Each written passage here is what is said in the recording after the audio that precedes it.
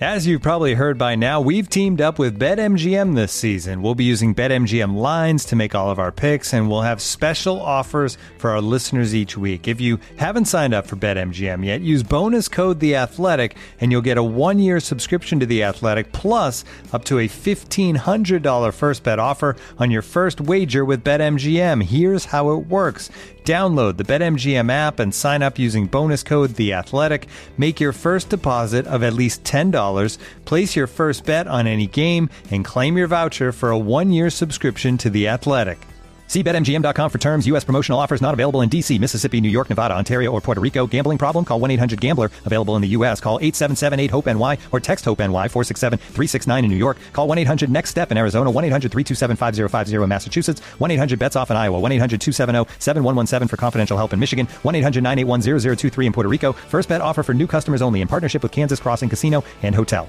Don't forget, if you haven't signed up for BetMGM yet, use bonus code The Athletic, and you'll get a 1-year subscription to The Athletic, plus up to a $1,500 first bet offer on your first wager.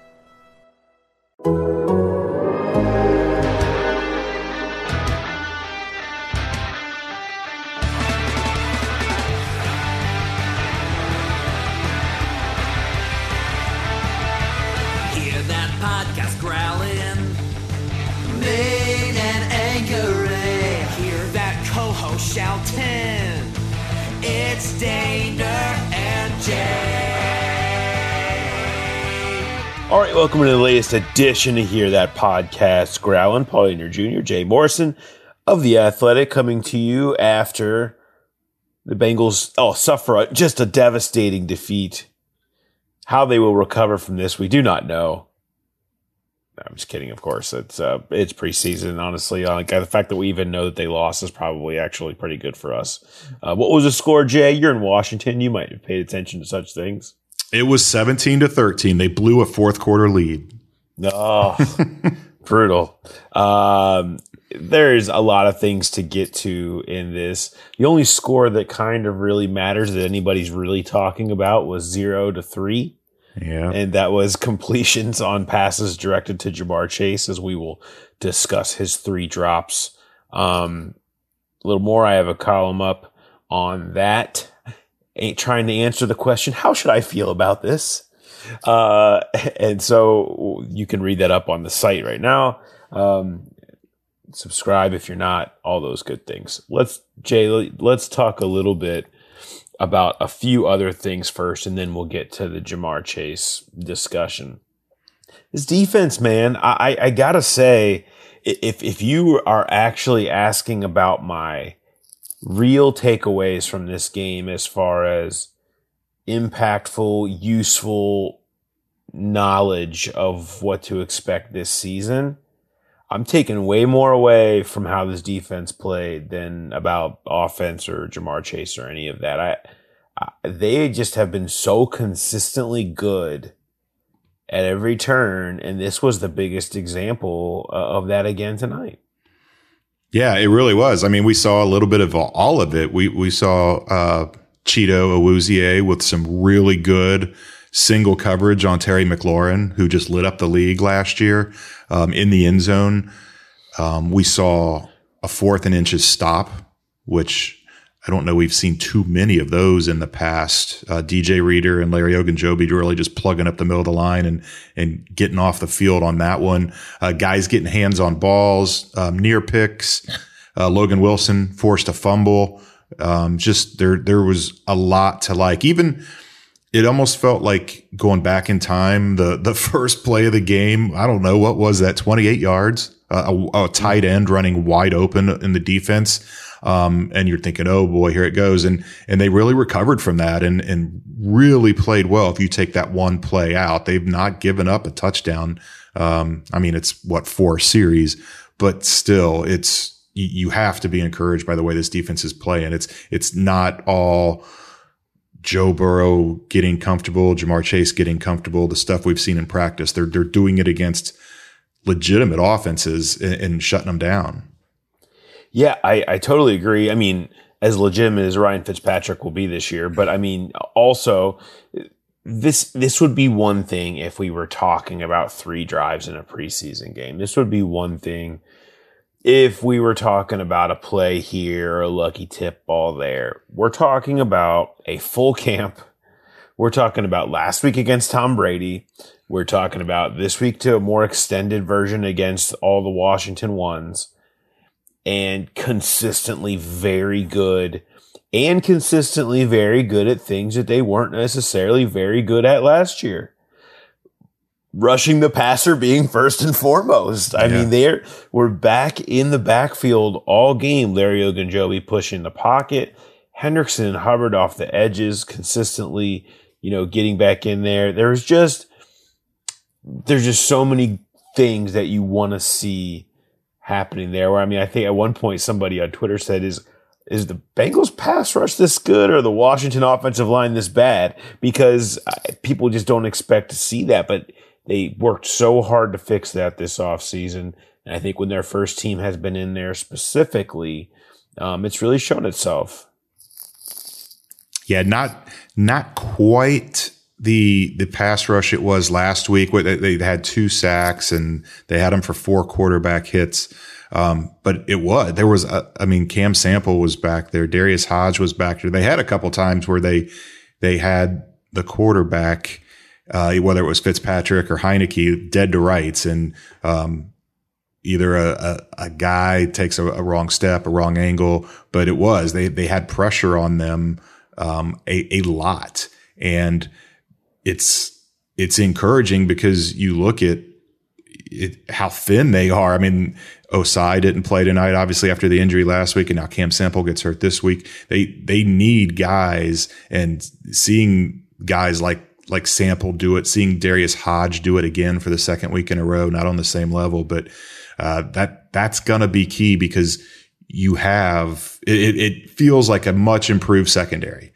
So you couple that with an even stronger pass rush, and none of this feels like a fluke. It feels like this defense can be legit. We think we said a lot in the offseason. If they could just get up to like middling to around the middle of the pack, and this offense will be so good.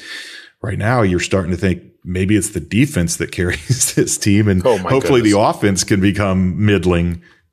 Yeah, they better hope the defense isn't counted on to carry this team. but I would agree with you that I think you come away much more optimistic about their ceiling, one, but more importantly, their floor. I just feel like it doesn't look like, barring a massive disaster of health this year, that this team is gonna be awful. I mean, not with everything that we've seen thus far and with the amount of money they put into it. And those pieces just seem to be gelling and kind of understanding how to work together. It can all change very fast, as we know. I mean, we're still talking about preseason and camp, and you can go 2 to 3 games into the regular season and make statements like that and be made to look like a fool. So nobody go cutting this out and using it against me in the future, please.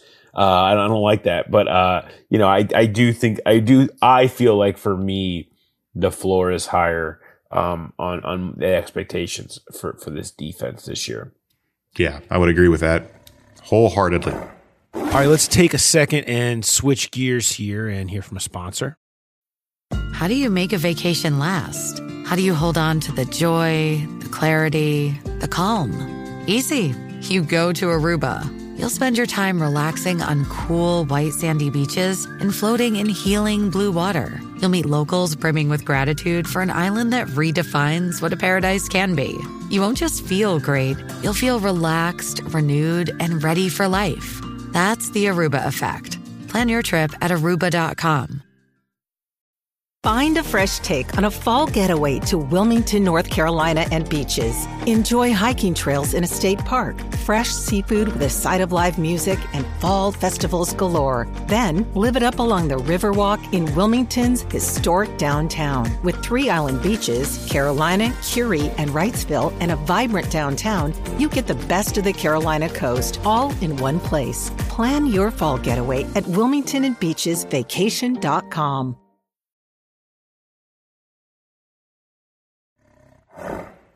So let's discuss this. Everybody to me, and this is kind of what I was trying to get at with my column on the 3 Ja'Marr Chase drops in 3 targets. And along the same ways as we discussed the defense. This would be one thing if we were talking about 3 targets and 3 drops in a preseason game that has not been a topic or anything that we've discussed or seen to this point. That's not what it is. This is something that we've been talking about that has been going on in camp, the entirety of camp, in some capacity. And Ja'Marr Chase has talked openly about how he's really still trying to get up with the mental timing and the reaction timing of it all as a rookie and being in a new league, not having played last year. It's all part of the knocking off rust aspect of this. That said, I think we all kind of thought that this type of stuff wouldn't be happening as much anymore.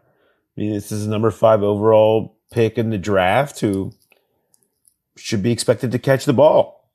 And I, as far as how people should feel, I'm not telling anybody how to feel. I don't think it's a big deal. I think it's closer to nothing than something. But I do think what happened Friday night with him is just kind of like Zach Taylor said. It's frustrating. It's disappointing. You know, the urgency of him to kind of get it together a little bit more, I think ramps up a little bit because we're 3 weeks away and he's counted on to be a big part of them being explosive against Minnesota. And that kind of needs to start happening. Yeah, the thing with me tonight, we've seen this throughout camp. It almost seems like they're intentionally trying to get Ja'Marr going. It seems like the first pass of 11s is always to Ja'Marr Chase, and more often than not, it's one of those drops. He tends to have them early in practice, and then sometimes it gets a little better. It doesn't mean he doesn't have any more throughout practice, but he just always gets off to that slow start. That was the thing after his first one. In that first one, he looked like he was falling down a little bit. The ball was a little behind him, but it was an average receiver has to catch that ball, let alone, like you said, a number 5 pick in the draft. And you think, okay, that one, he's going to get his head right. He's going to get his hands right, and he'll get the next one. And he did not. It was another drop and then another drop. And you just wonder, I mean, Zach said it's frustrating and disappointing.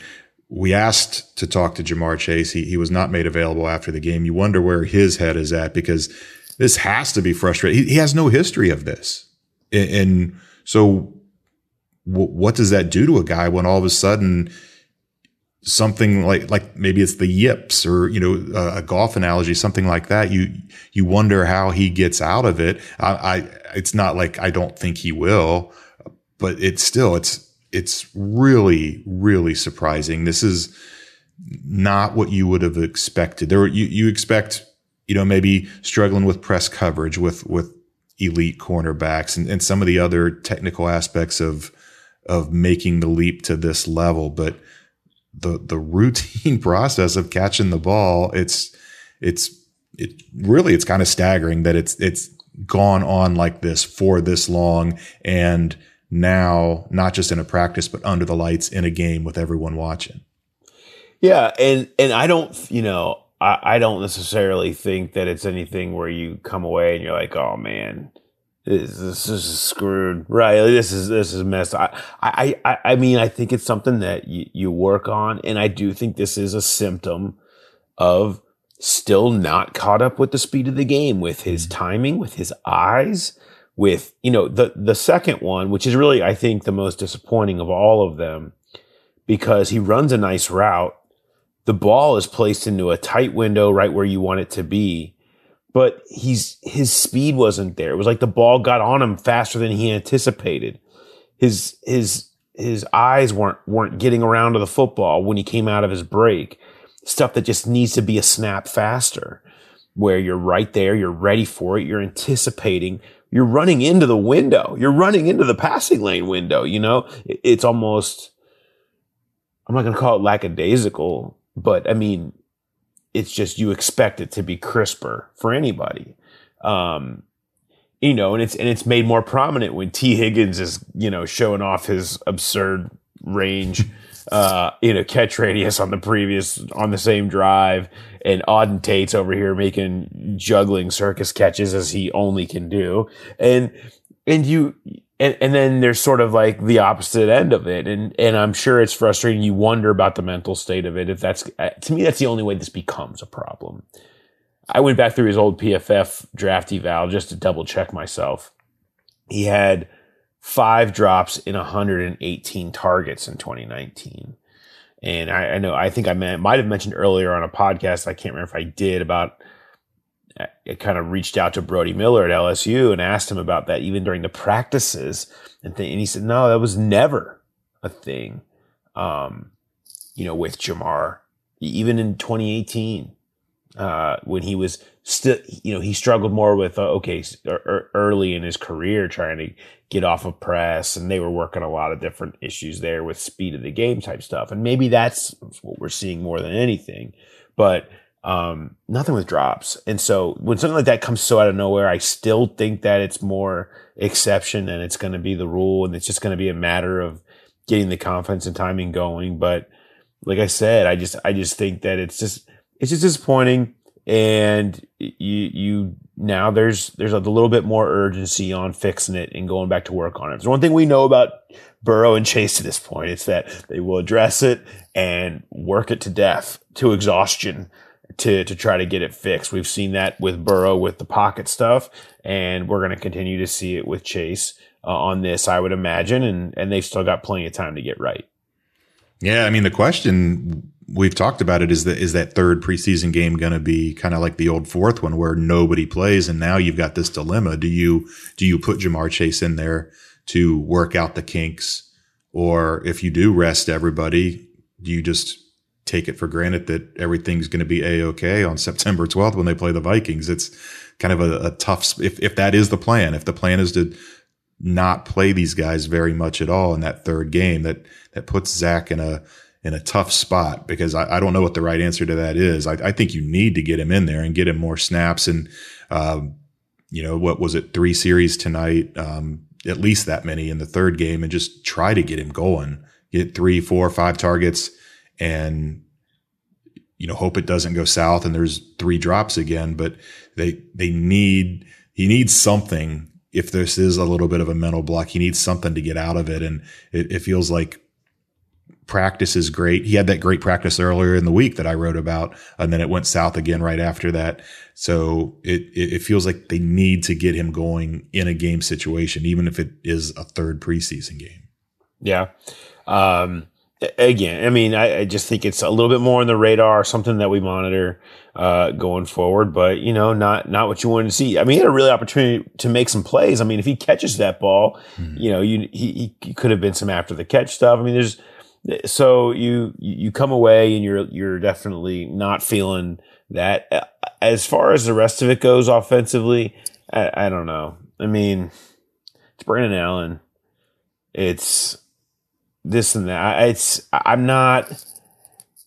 I didn't, even though they were god awful. I mean, I'm not really gonna take away too much of, I don't know. It's Brandon Allen, like if Brandon Allen's in this year, nobody's gonna be feeling good. I mean, they'll be feeling better than Dungy and Shermer. Yes. But still not feeling good. I mean, it was just so out of sorts tonight, and a lot of it was the early penalties, and then but Brandon Allen he had some opportunities. There was a third down, I think it was a third down play to Irwin, and he had him open in the flat, and he threw wide to him. He just was not sharp at all. And at one point I tweeted out they had run 20 plays for 45 yards, and it was a good sign that they came out in the third quarter and put that drive together and at least got something going. But yeah, it was not very pretty at all. Not much to watch offensively tonight. I don't know that anybody really stood out. Chris Evans had a couple nice runs. Trenton Irwin had another big catch. feels like he's got a target on his head. It's the second week in a row he's drawn a flag, and he did fumble, but right at the goal line. But he got lucky that there was that flag there, and they got the ball back. But yeah, it was just a continuation where defense plays great, offense you're still scratching your head. Yeah, and we'll see how much that changes when number 9 comes in. You tend to scratch your head less when 9 plays. You would think. So that's the one thing. And I think if one thing that you can bet will probably come around, it will be that. As far as the offensive line goes, we always want to update that. I think what we saw tonight is what we're going to see against Minnesota.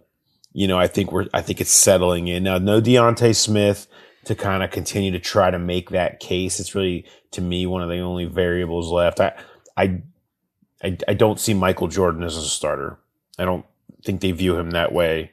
I think they've kind of felt like he's kind of who he is at this camp and early on.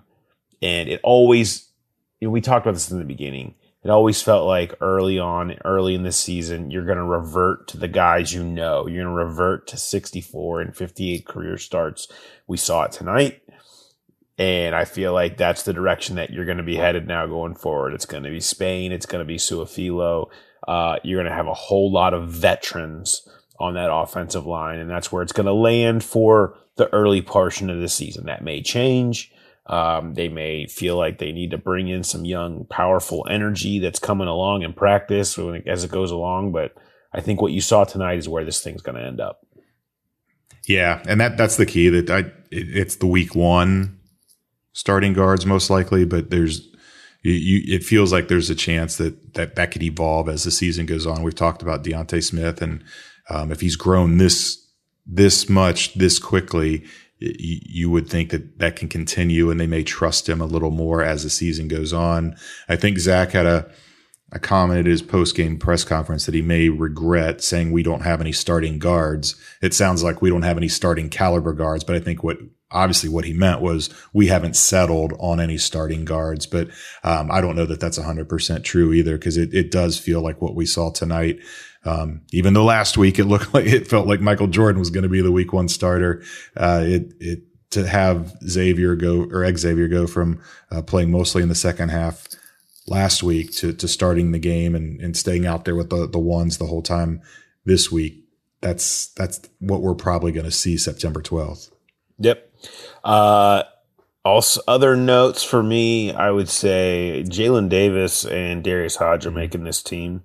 Yep. I mean, I think they've done enough. They've played well enough to the point I wonder how much they'll even play next week. And, with Osai being down and they're short on ends right now, I mean, Hodge has been the best of the rest for sure. And he came in unblocked tonight at one point, which is kind of unfair to say like, oh, great rush.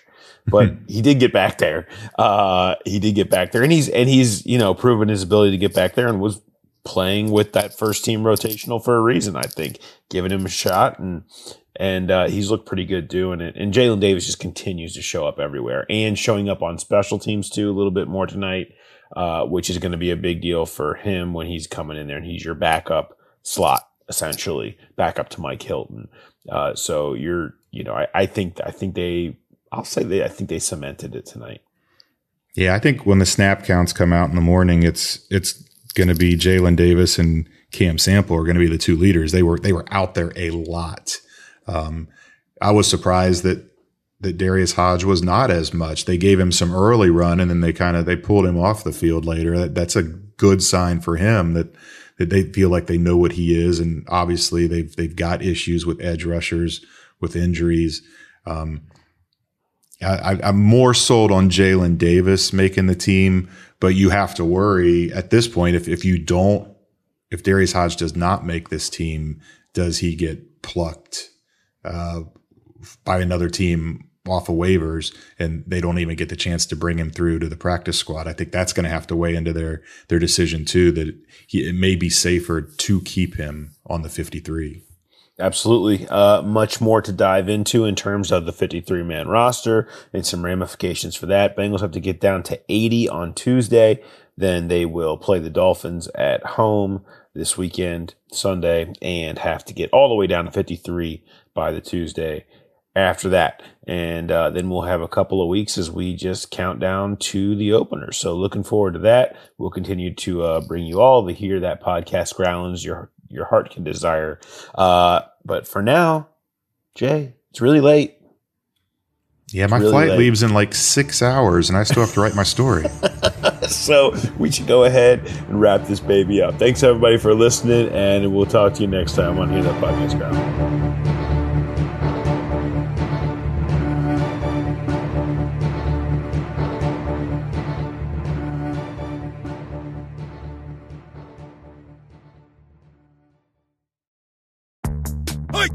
Hey, football fans, this is Diana Rossini from The Athletic. Get the top stories in pro football snapped directly to your inbox with our latest NFL newsletter, Scoop City. Jacob Robinson and I will bring you the daily scoop of top NFL articles, posts, and podcasts every Monday to Friday. Sign up for free now at theathletic.com/scoop.